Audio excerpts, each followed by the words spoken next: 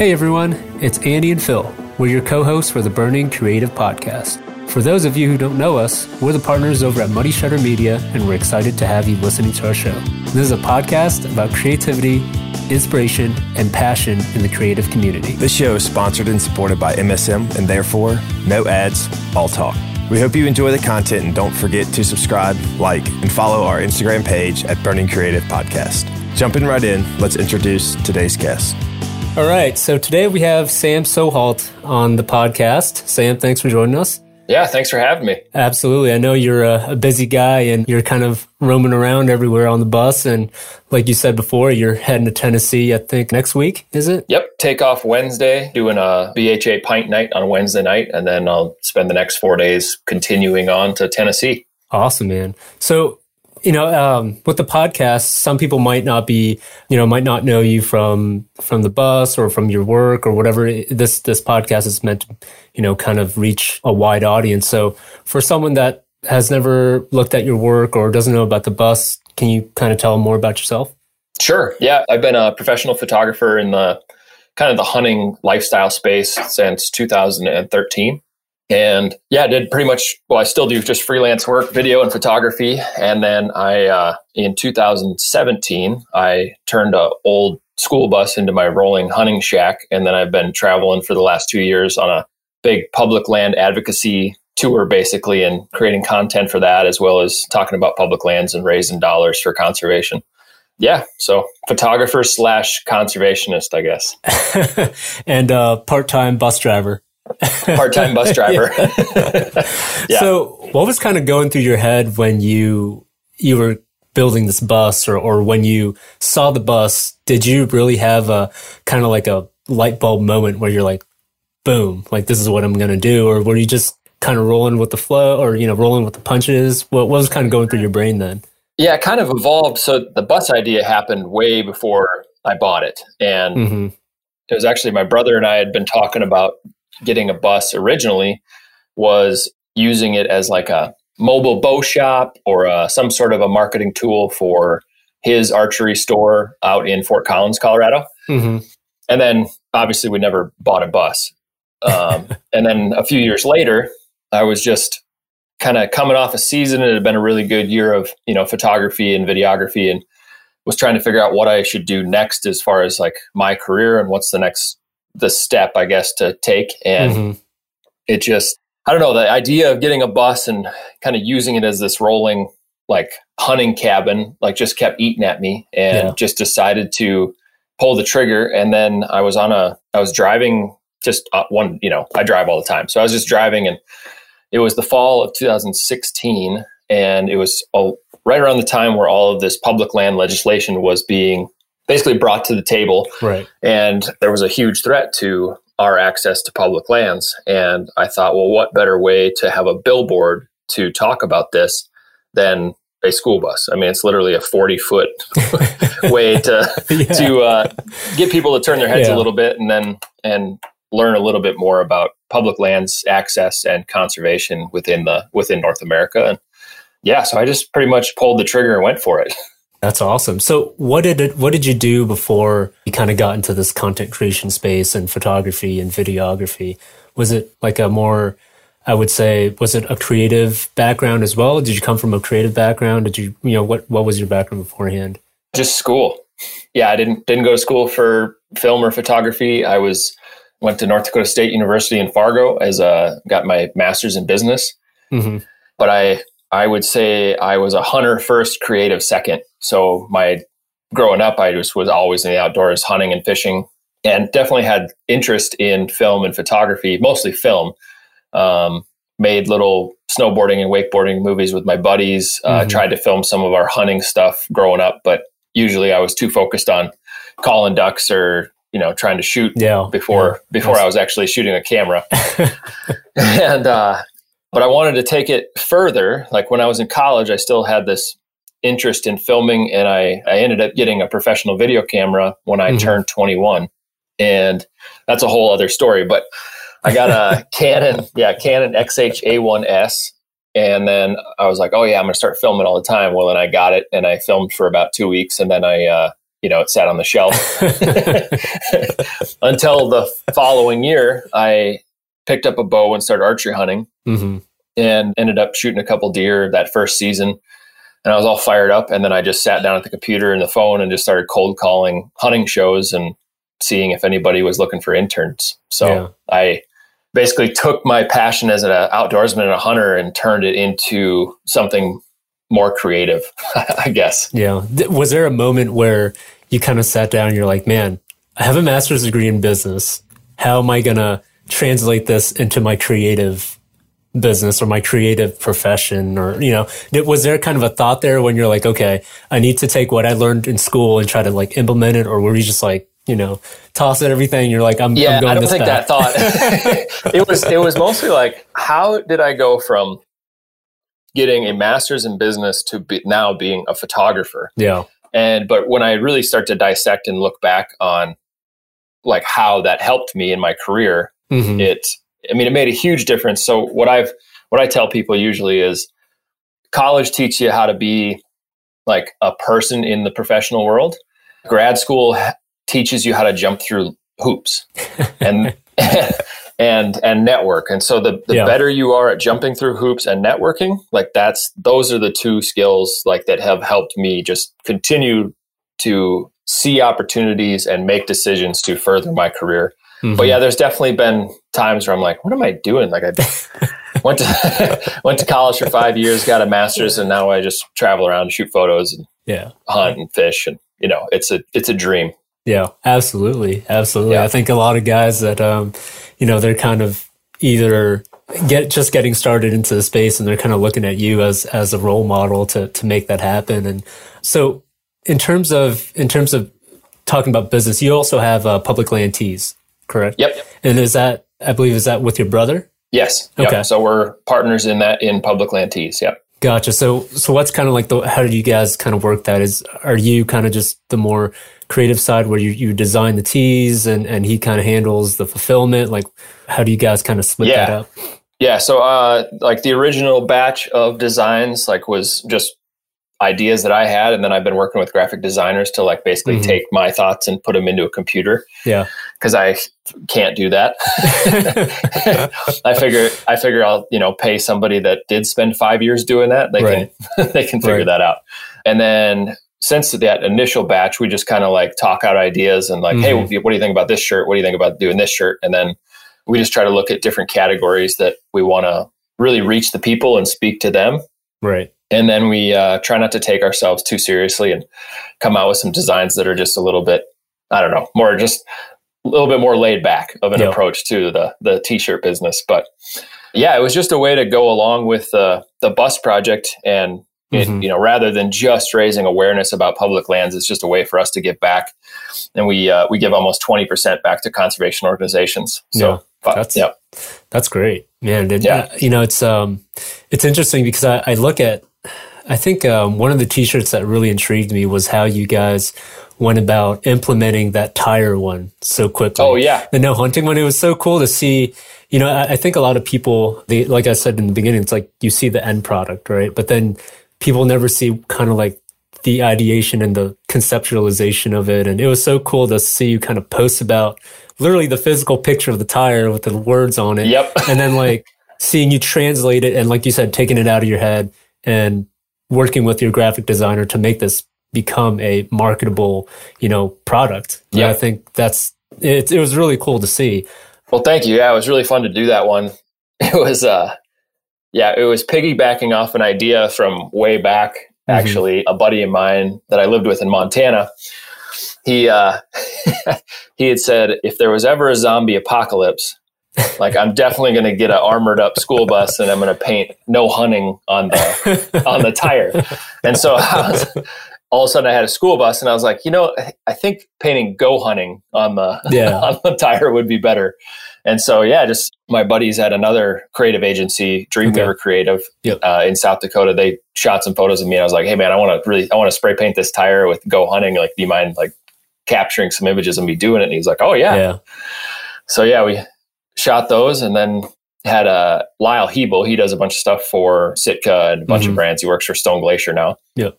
But he did the drawing on that one for the tire. That's awesome, man. So Yeah.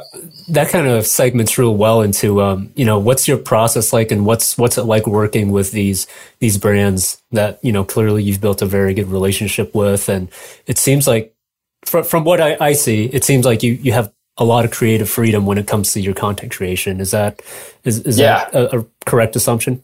Yeah, for sure. I'm a big believer in long relationships with clients. Yeah. And just over the years, I mean, it's just to get to where I am now, it just took years of, you know, patience on both ends, really. Right. And just working together and throwing out ideas and delivering content. And then, you know, getting to the point where they just know that when I'm out in the field, I'm just going to capture stuff that kind of fits their style, and they're going to be able to use for whatever type of marketing content it needs to be, whether it's social or print or, you know, email blasts or whatever it might be. Right. Right. So how often, in terms of like the creative process between, I don't know if you're working with like an art director or like a marketing director over at these brands, what is it like having that interaction with them? And, you know, does that help your creativity, or do you think that kind of sets your guidelines, and from there, that's where you span your projects? You know, kind of what's like your working process with that? Yeah. So I think it's a little bit of both. It kind of depends on what they're looking for, right? You know, so for some brands that I would, you know, do a little bit more like retainer style work where I just, when I'm out in the field, like I kind of have it in the back of my head, like I'm going to be shooting some images for that client. Right.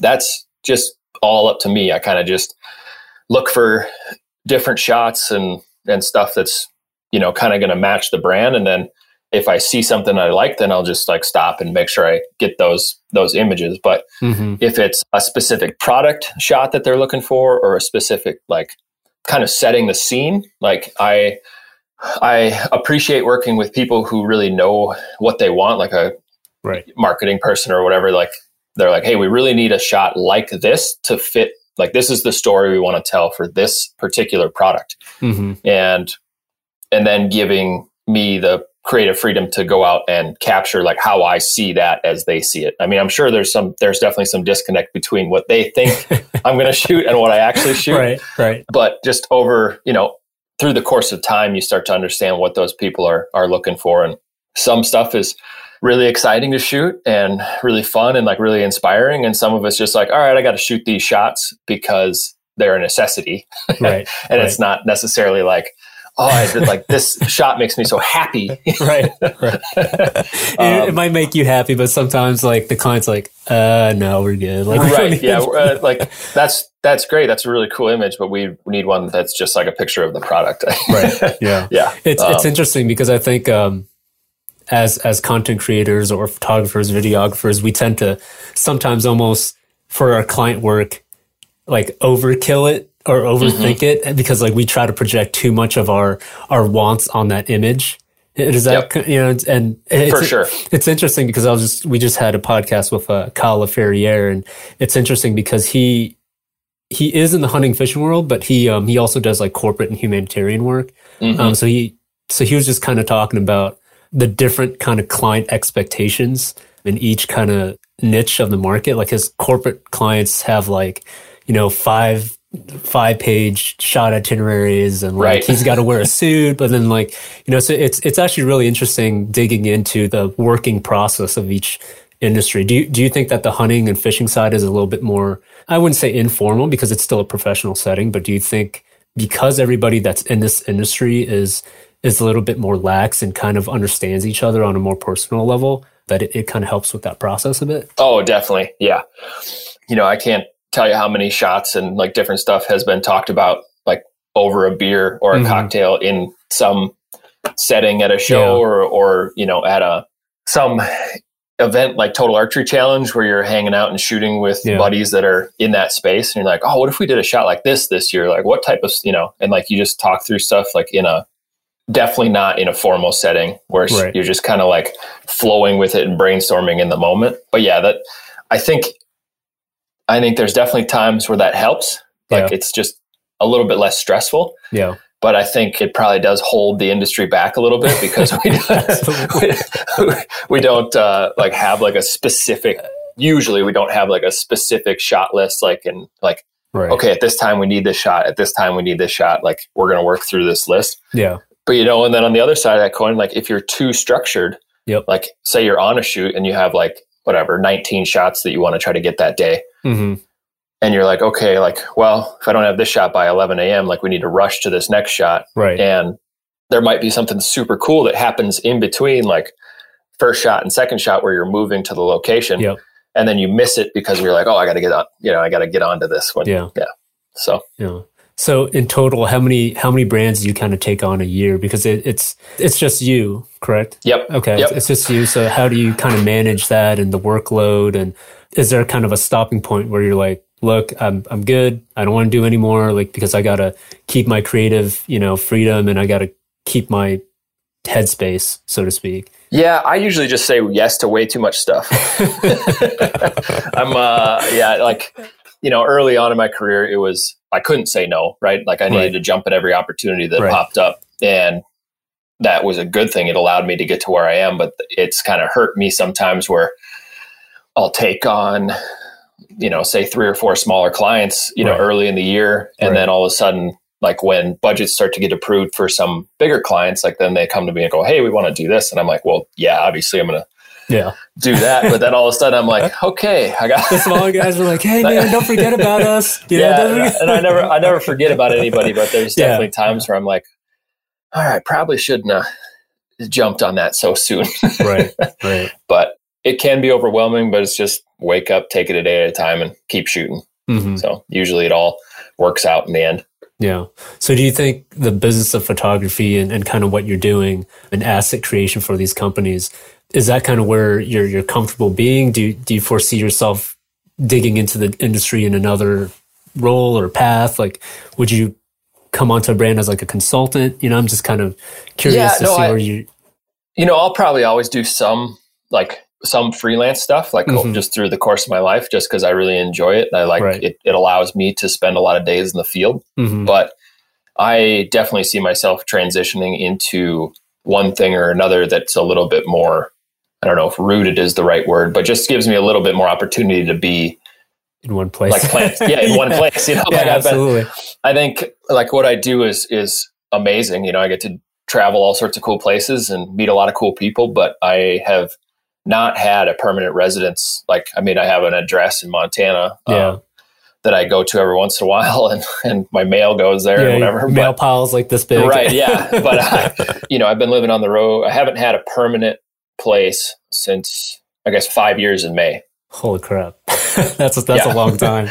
Yeah. So I'm looking forward to that day again. Yeah. But for now, I'll just keep running it hard and then figure out, keep looking for the opportunity that takes me to like the type of work that I want to do, like something that's both fulfilling and just allows me to be in one spot and still have the same type of impact that I have currently in the content sphere, I guess. Mm-hmm.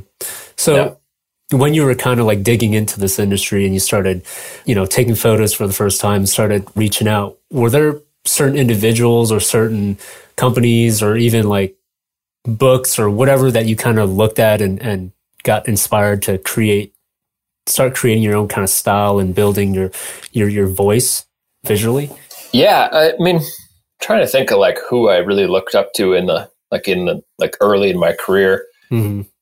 When I was in like really early on, like guys like CCAT Creative, like they were changing the game. Like they were, just like the style and everything that they were shooting for Sitka and everybody else was just so different than what everybody else was doing, CCAT and Rockhouse Motion. And in the span of like 3 years, there was these companies that basically took the bar that was set and Olympic pole vaulted it higher. Blew it off the roof. Blew it out at so high. Like there was such a discrepancy between, trying to think of what year it was, like even like 2000, 7, 8, 9, like right in there, like everything you used to see that compared to where it went by like 2012. Mm-hmm. The difference was earth shattering. Yeah.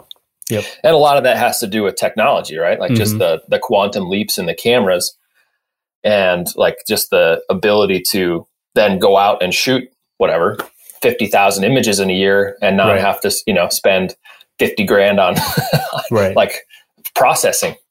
But yeah, just looking up to guys like that, like kind of helped me, at least in my mind, start to craft like what I wanted my stuff to look like. Mm-hmm. But really, like my style came down to just being out there shooting a lot and trying to work through, like, I would be scrolling through whatever, whether it was Facebook, and Instagram was pretty early. Like wasn't really looking on there, but YouTube stuff, and trying to think where, like, even the chive, right? Like the chive, like all those like amazing, all those amazing photo galleries, and they would always have like, the daily afternoon randomness, but they'd always have like these unbelievable photos, and I'd be like, man, how did the guy do that photo?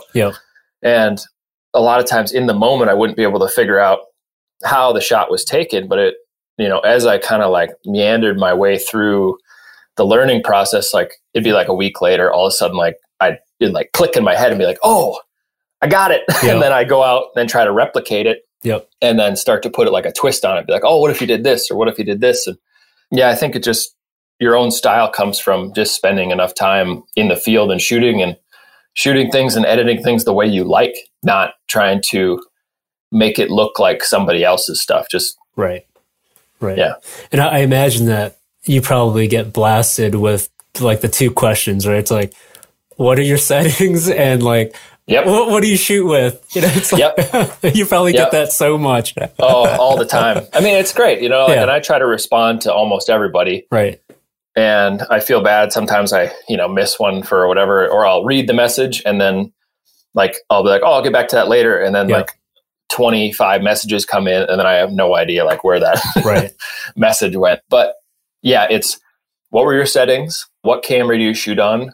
What is the setup you would get if you were an entry-level photographer? And that one's a tough one to answer. I should probably say that. Like, I should probably like do an Instagram story or something on like how hard that is for me to answer. People, stop sending me these messages. Well, I mean, it's fine. You can send me the message, but it's been 7 years since I've looked at entry-level equipment. Right. Like since I've researched it even a little. And so I'm always thinking like, okay, a body, the one I have now is whatever, $3,000. And in my head, I was like, oh, for what it does, like that's a pretty affordable tool. Right. Like, where most people are like, someone that's just getting into it, they're like, hey, I want to spend like $750. Like, what should I get? I'm like, oh, hi. It's like, dude, that's like 3 memory cards for me. Yeah, and it's nothing against an entry level photographer. No, like you just really, you just have to be like, okay, what's my budget, and then pick the best camera you can with that money. Like it, honestly, the brand, the whatever, it almost doesn't matter. It's like the cameras now. It's just the difference between most of them at like every price level is very, very little. Absolutely. So with kind of talking about like gear and all that stuff, I'm not going to ask you what gear you shoot with because you're like, oh my gosh, we just talked about this. No. I'm a Sony. I was a Canon guy forever. I shot Canon little handy cams, and then I had a Canon XH-A1S, and then I went to the Canon 7D and the 5D3 and the 5D4, and then a year ago I made the switch to Sony. Yeah. So, what do you think technology has done for creativity? Because I think that's the thing with like Instagram and Facebook is like everybody's just trying to keep up with like the latest like trend, or like, oh man, like this dude got this and like he's creating awesome images. And, I mean, psychologically, some people kind of think like, well, maybe if I get this allows me to have a platform to, create these images. And especially like you said, with someone that's beginning, they kind of associate gear with, quality images.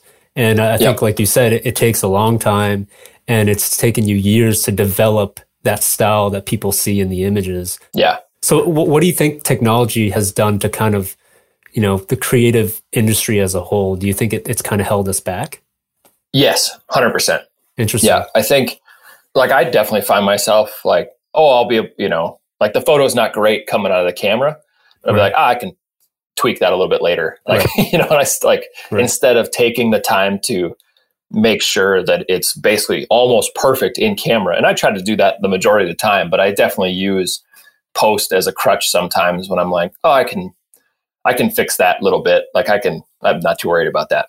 So like you said, the idea behind like a beginner thinking like, oh, if I spend $20,000 on camera gear, like I'll be a professional photographer. Mm-hmm. So while you were saying that, I was thinking of like, how do you equate that to something? Like how do we make people like realize like what that really means, or like relate that? Like what's an analogy that would work?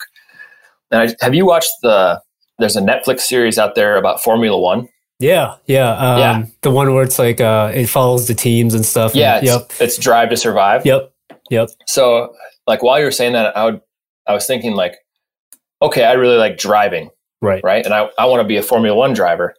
So it would be like me going out and buying a Formula One car and just expecting to be a Formula One driver like tomorrow.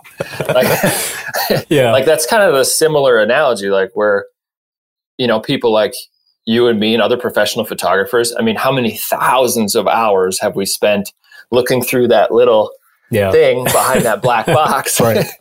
And then going back and looking at 1,000 images that we hate. Mm-hmm. Oh yeah, absolutely. And then you're like, okay, like this image didn't turn out the way I wanted it to. The next time I shoot that type of image, I need to be at this angle or this lighting or this whatever. Like, and you start to, like it's literally thousands of hours of trial and error, right? To start to be able to look at a scene and go, I can get the photo I want, right?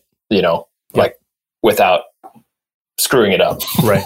It's interesting because I think like visual memory too is really important as a photographer, because it makes you work so much more efficiently, especially when you see these like different lighting situations or certain types of lighting where you're like, okay, I've seen this before. It's like, boom, these are the settings that will probably get me close to that. And I think a lot of cameras nowadays, especially mirrorless too, and I don't use mirrorless, and I've used them. And it's interesting to me because like in the EVF, it shows you what the image is going to be, and that's like awesome. It's like, oh, this is so cool. Yeah. But then I could definitely see someone getting a mirrorless for the first time, and all these settings and the stuff that they're adjusting is adjusting in real time. So it kind of devoids them from, like you were saying, you worked with a DSLR beforehand. You probably built in that muscle memory of like, changing the aperture or changing the ISO like pretty quickly, but and I'm not saying that mirrorless is bad. It's like, it could devoid someone of that, I wouldn't say experience, but of that kind of learning curve. For sure. And it's probably the same way that people that, shot on film feel about us, right? Coming into the world, like without having to ever deal with a dark room and, exposing film after the fact and getting like 24 shots, that's what you get. Yep.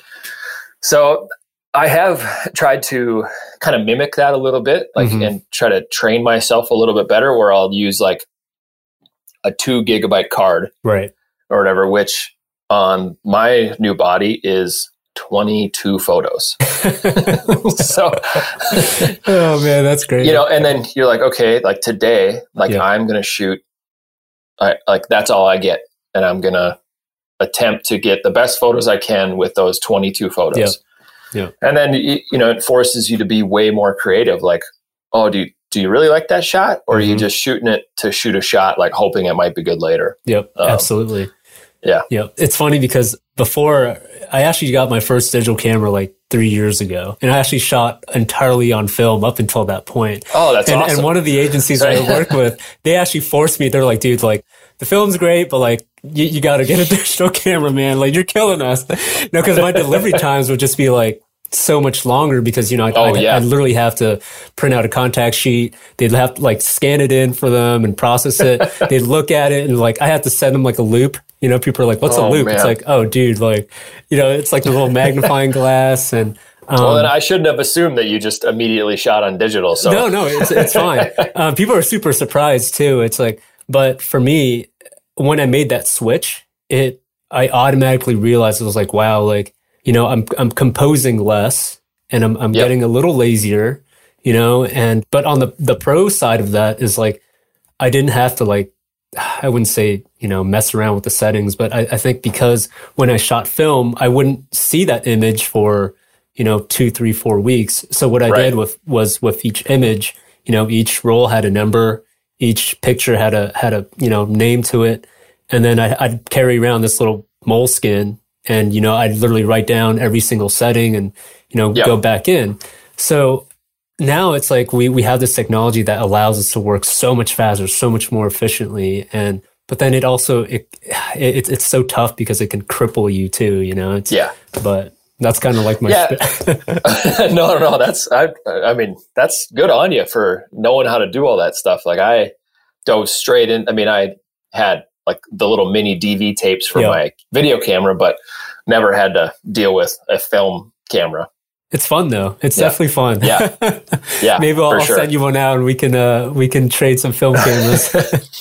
I actually have an old Pentax film camera that I have sitting on the shelf that I should just like shoot some stuff on. And even if I'm not the one, you know, developing the film, like it'd be fun to just mess around with. Yeah, absolutely. It's pretty interesting because when you get into the dark room and you kind of like, you start to realize where the Photoshop tools and stuff came from. You're like, oh, that's why it's called a dodge tool, because there's literally a dodge tool, you know, in the dark room where you like wave it over the enlarger. And it's pretty interesting when you start telling people and they're like, oh, wow, like, you know, I never knew that. It's kind of like the people that don't know what the save symbol is. It's like a floppy disk. And they're like, what's a floppy disk? But so how do you balance it? Just kind of like speaking of segmenting, into gear, you do video as well. So how do you kind of balance that? You know, how do you kind of switch modes? Because I wouldn't say they're drastically different, but sometimes I think the thought process could, you know, slightly change the way you look at things and change the way you work. So how do you balance that, especially being solo? Do you edit yourself too? I do some editing, but it's mostly my own stuff. And I don't do nearly as much editing as I should. I mean, I have terabytes of footage that I need to put together still. But that's, So most of the time I'm just shooting. Okay. I used to edit a lot more when I first got going, but everything I do now for clients is just like, I'll shoot and then I deliver the content and they take care of it. So though I look at film as, so when I shoot a photo, right, I'm always looking, how do I tell a story? Everything's about storytelling, right? That's all content is. You're filling in the gaps in people's minds so then they can make a good conclusion on what happened or what is happening. Right. In a photo, you have to tell that story in a single image or a small series of images. In film, you are looking at the entire story ahead of time, minus a few variables. Right. But you're basically working your way backward and making sure that you get all the shots that you need to tell that story at the end of whatever the trip is or whatever you're doing. So that's how I approach filming differently than photography, where photography, I'm shooting a lot more in the moment. You know, there'll probably be some stage stuff, but a lot of it is just on the fly in the moment. Whereas film, you're like, okay, in order to tell the story we want to tell today, I need to get a shot, you know, if it's on a hunt, like I need a shot of the hunter working down a ridge line, which then will segue into glassing on this knob, which then will segue into sneaking up on the animal, which then, you know, and so you look at the whole story ahead of time and you're like, have a little catalog in your head, like, okay, I just need to make sure I get these shots today. So that way, when the editor goes back in, they can actually put it all together into a seamless like storyline. So in terms of the end product, are you ever worried that your creativity is not going to be conveyed if you don't do the editing, or it's kind of like almost like you sending someone a raw photograph, right? Are you ever like, oh man, like I hope this guy does this scene justice, or this, you know, or do you have a good enough relationship with your editor and the brand that you kind of trust them to do the right thing?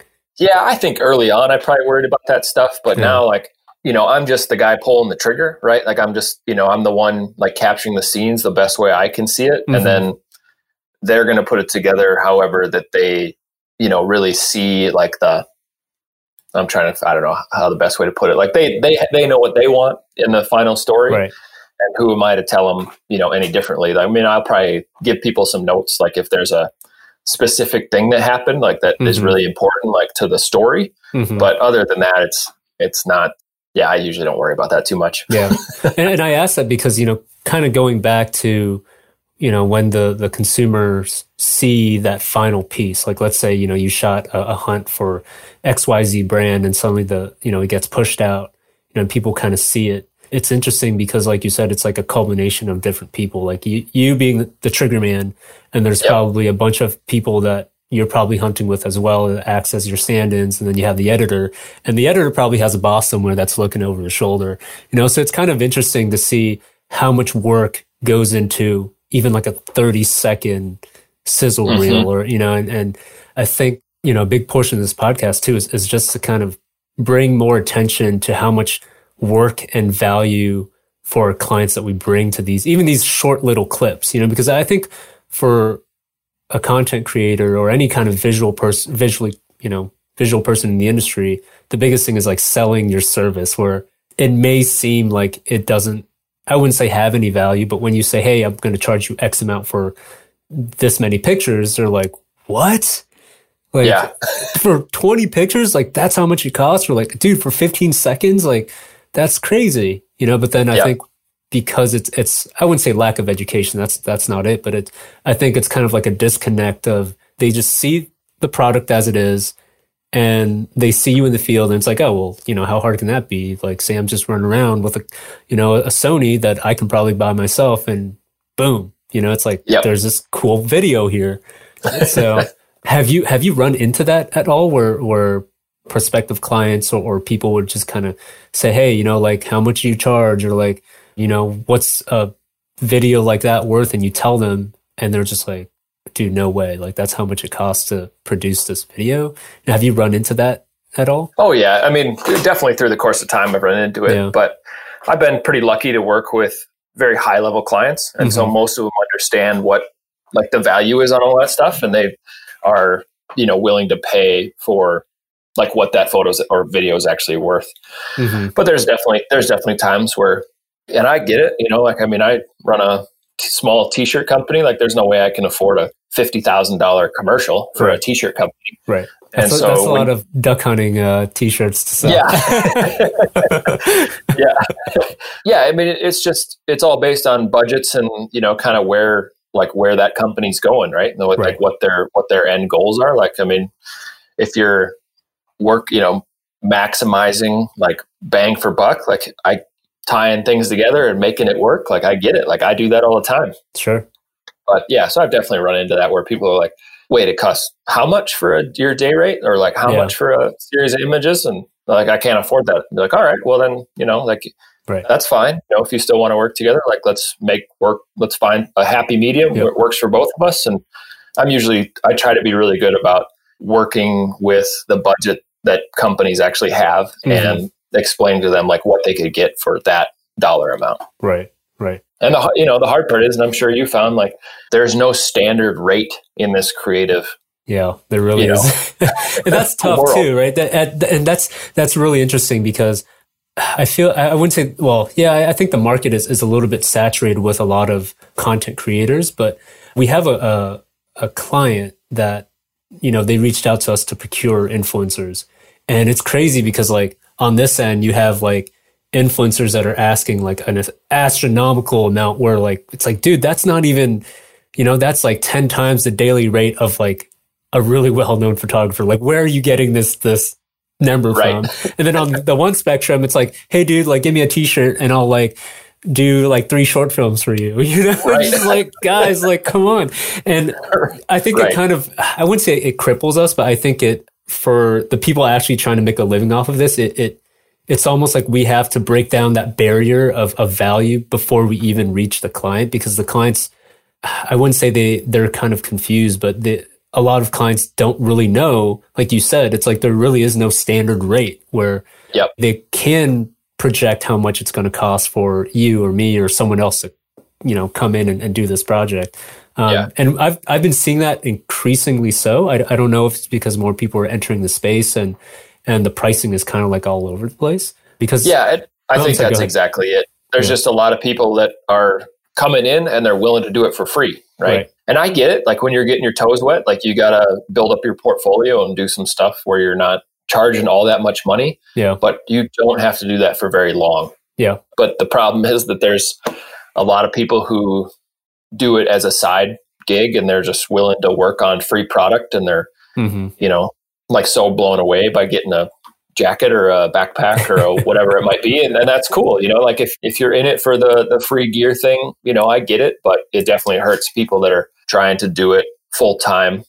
At the same time, those people will never get the job that pays, you know, whatever you need to make to actually make a living. Like those people will always just be stuck in that bubble. Right. And then they'll get tired of, they don't need another backpack and they don't need another rifle scope or whatever. And then but they really don't have the skill set to charge, you know, whatever it might be per day. Right. And so then a lot of times those people will just kind of fizzle out and they'll do a little work here and there. But I don't know. I think if, you know, guys like you and me, we just continue to be professional and deliver and do a good job, like we're never going to be short of work. Absolutely. No, absolutely. It's pretty interesting because we've had guys that, reach out to us and send us a portfolio and they're kind of, you know, they need work or they want to join the team. And the biggest thing for us is like, well, you know, what's kind of your goal in this industry? And they're like, oh, well, I just want to be a professional hunting photographer. It's like, okay, that's great. But like, you know, I wouldn't say they haven't developed a style, but like you said, they're kind of doing it as a side gig. So they're just kind of shooting anything and whatever, you know? So like you look at their portfolio and it's like, there's like hunting and then there's like a portrait of like their mom. And then there's like, so it's interesting to see how these people progress through the industry. I mean, even myself, I was kind of trying to figure that stuff out too, but I'm pretty curious to see how the creative marketing industry grows as a whole, because, you know, for all we know, heck, Instagram could be the next or the passe thing, and there's like a new platform, and suddenly we're left in the dust, right? And then some guy is like, you know, we're trying to figure out how to catch up with him, right? So, and that'll happen. Oh, I mean, like there will be some new platform and some new something, and you know, I think it just all of the digital stuff is great. Like, and having a following means very little in the long run, I think. Yeah. I think it all comes down to just having good relationships with the people you work with. And you continue to have a good relationship, you're just going to continue to work. Absolutely. Yeah, no, for sure. And I think, and correct me if I'm wrong, but I was talking to an influencer at a trade show, and he kind of made a comment to me, and he's like, hey, yeah, like, you know, for the amount of work that you guys do, you guys don't have that many followers. And I kind of looked at him and was like, well, followers don't pay the bills. You know, like the brands do, you know, and he's just like, it's like, well, you know, I have X amount of followers and like, you know, I'm for some reason, like I'm trying to be a professional influencer and like, you know, I'm trying to do this for a living, and maybe Instagram or that platform does kind of cripple that person from seeing like, hey, that's not how you professionally go to business. You know, I think it does kind of hurt people in the long run. Yeah, I think, you know, I'm trying to say this nicely. Like I have been very fortunate, like with the bus project and everything that I've done over the last few years. Like you know, I have a moderately decent following on Instagram that needs to be fed. Yeah. You know, like, and you just keep growing that, and that's great. But I look at it, I'm not trying to be a professional influencer, and that's air quotes. I'm assuming people won't see this; they'll just listen. to it. They'll just listen to it. So there's a big air quotes influencer. You know, and I know I do have influence on people, like over, you know, photography stuff and talking about conservation, and that's amazing. And I'm assuming that people definitely follow along with what gear I'm using. I mean, I spend a lot of days in the field, and I'm a total gear nerd. And so I love talking about gear and what gear works and what gear doesn't and why I use what and the brands that I work with. But what people need to understand is you have to deliver value to the brand. Right? Like, absolutely. You know, like people are like, how do I get sponsored? How do I get this? People don't just sponsor you because the company isn't just like, oh, hey, you seem like a nice guy. Like, here's money. Just go hunt. It's you have to create value for the company. Like, you need to look at it like, what am I doing for that brand that I want to work with? Right. You know, whether it's a series of blog posts or, you know, a YouTube blogger and you're constantly talking about different pieces of gear, or if it's you're spending 300 days a year in the field, and you can actually talk to what like that sleeping bag does or whatever. Like you need to offer something up. It's not just what can that company do for you. Right. I think that's the difference between people who continue to move forward and people who just are kind of there. Yeah, absolutely. It's interesting because I think there's this kind of social image that, you know, and I'm absolutely not knocking on influencers, because I think that there are very legitimate influencers such as yourself that, you know, people listen to religiously because they know that there is value in listening to them. And it's not like, hey guys, like I tagged this like random company that I'm suddenly working with because they sent me like, you know, I don't know, a box of whatever, you know, and it's like, what? Okay. Like, you know, just kind of skip over it. It's slightly off brand, but right. And it's interesting because I think the world of sponsorships and, you know, like paid media versus earned media is kind of molding in dangerously into one, right? Yep. Because before it was like super separate, like earned, paid media, very separate. But now it's like, man, I can't really tell what is truly earned and what is like paid. And I think Instagram kind of tried to stem me that with like, oh, you got to put like paid partnership on the top. But I mean, come on, let's be honest, not a lot of people do that. Yeah. And even, you know, back before I was in this industry, I was an MMA fighter, and a lot of fighters, they would just like, they would walk out in their shorts, and there's just like random ads on their shorts. Like I had one guy with like a vacuum cleaner, like ad, and like one dude had like, you know, Persian rugs. And it's like, man, you know, what is that kind of saying about you if you have all these random, you know, brands that you're kind of just like reaching out to? And I think I kind of see that within this industry as well, where you're kind of looking at an influencer's profile and it's like 12 different random brands that are totally drastic from each other in ethos as well as brand image. And you're kind of thinking like, you know, is this someone that I truly want to like listen to as an influencer?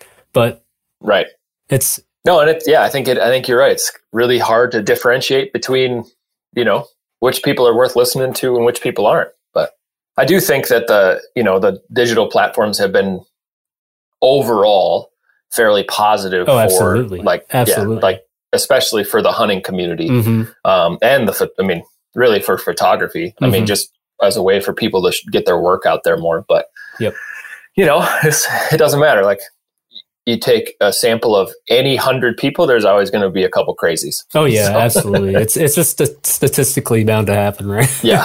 But you know, I think like you said, technology has done kind of wonders for the hunting industry, and a big kind of example of that is the TV era versus now. You know, like how TV shows that were produced for hunting was shot back then versus, you know, how short films and short form content is shot now. It's drastically different, but the same industry. And like you said before, it was like only within the span of a couple of years. You know, I mean, even just talking about, you know, CCAT Creative, that one film they did, Searching for West, that was back in, you know, like you said, 2013 or 12 or whatever, you know.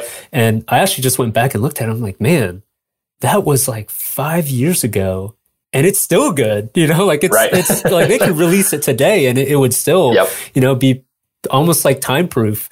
Yeah. And that kind of, it's just kind of it's mind boggling what that stuff has done for the hunting industry in terms of its portrayal, and even like media outlets like Modern Huntsman, right? Like that's another platform that's totally changing for the better the hunting industry. And I'm hoping that it can only get better from here. Yeah, one could hope. I mean, as long as I mean, that's a rabbit hole we could go down for a long time. Absolutely. But I'm just hoping that, you know, the majority of people are portraying, you know, like the lifestyle of hunting and fishing and conservation, like in a positive light. And as long as there's more positive than negative, like, you know, I think we're going to be okay. Yeah.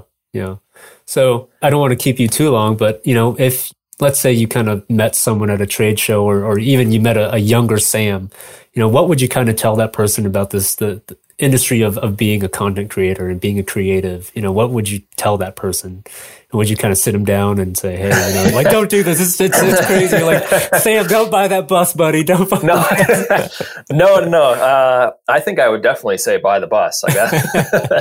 I think, a lot of times, like you said, like people, I get asked the question all the time, like, what camera should I get? How do I get into the industry? Whatever. And I'm usually fairly brutally honest with people about what it really takes to, I don't know, move forward, I guess, and really be part of it. And not everybody has the same story, right? Like it's, some people just dive right into it. It works out right away. But I was beyond broke for like 2.5 years, and finally caught a break and moved to Alaska and worked for a nationally televised show, which was, had a good day rate. And I worked 7 days a week and was able to pay off some debt and put some money in the bank and then kind of move forward from there. But it did not come without like just working my ass off for nothing for quite a while. I think just the best piece of advice is just to be patient, keep moving forward. It'll always be hard, but the sooner you realize that happiness comes from the struggle, the sooner you'll be able to embrace that and just know like, okay, like this is going to be hard for a while, but at the end, like the result is going to be so much better than if it was just given to me. Yeah. Wow. That's awesome, man. And I'm sure you have a lot of those guys out there that are looking to you and hopefully they hear this and they, like you said, that message kind of gets through them and you make a positive impact like you always have been. So again, with any luck, that's the goal. Yeah. So yeah, no, again, thanks so much for getting on the show. I know you're scrambling around trying to get stuff ready, and we're obviously going to be following your adventures, and hopefully we get to meet again soon and share a beer and just chat and go down a couple more rabbit holes. Yeah, absolutely. Well, thanks. Yeah, thanks for having me on the show, and looking forward to listening to this as it moves forward. Awesome. Thanks, Sam. Thanks again for joining on today's episode of the Burning Creative Podcast. Don't forget to show us some love by sharing, subscribing, and following along on our website, theburningcreative.com. Until next time, keep the fire burning.